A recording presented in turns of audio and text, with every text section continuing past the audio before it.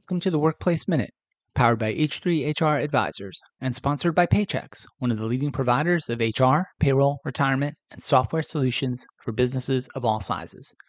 My name's Steve Bowes.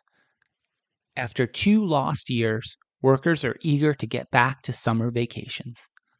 During the first summer of the pandemic, in 2020, almost 2/3 of U.S. workers canceled or postponed their vacations.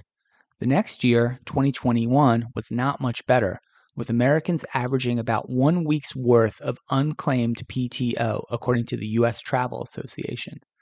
Now, American workers are feeling eager to resume or restart their vacation plans that have been put on hold, and many workers are rushing to make up for the lost time. More than 87% of Americans have vacation plans in 2022, according to a Destination Analyst survey. And Airbnb is reporting summer reservations are a record 30% above pre-pandemic times, and airline flights are absolutely packed, which is leading to absolute chaos in airports and with baggage, but that's another story. This has led to employers being placed in an awkward position. If they deny employees well-deserved vacations, they'll alienate and potentially lose staff. But if they approve too much vacation time, their business could grind to a halt. In order to accommodate the increase and concentration of employee vacation requests, some employers have had to extend project deadlines and defer some client work and other opportunities until after the busy summer vacation season.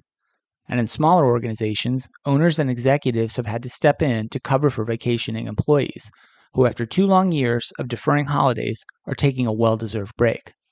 Travel analysts expect that what's happening this summer is likely temporary. The volume in employee vacation requests that organizations are seeing isn't normal. Summers weren't always this hectic, and once people have got those travel urges out of their systems, everything will even out again. It may not be until summer 2023 when we see a return to more predictable and normal employee vacation plans, though.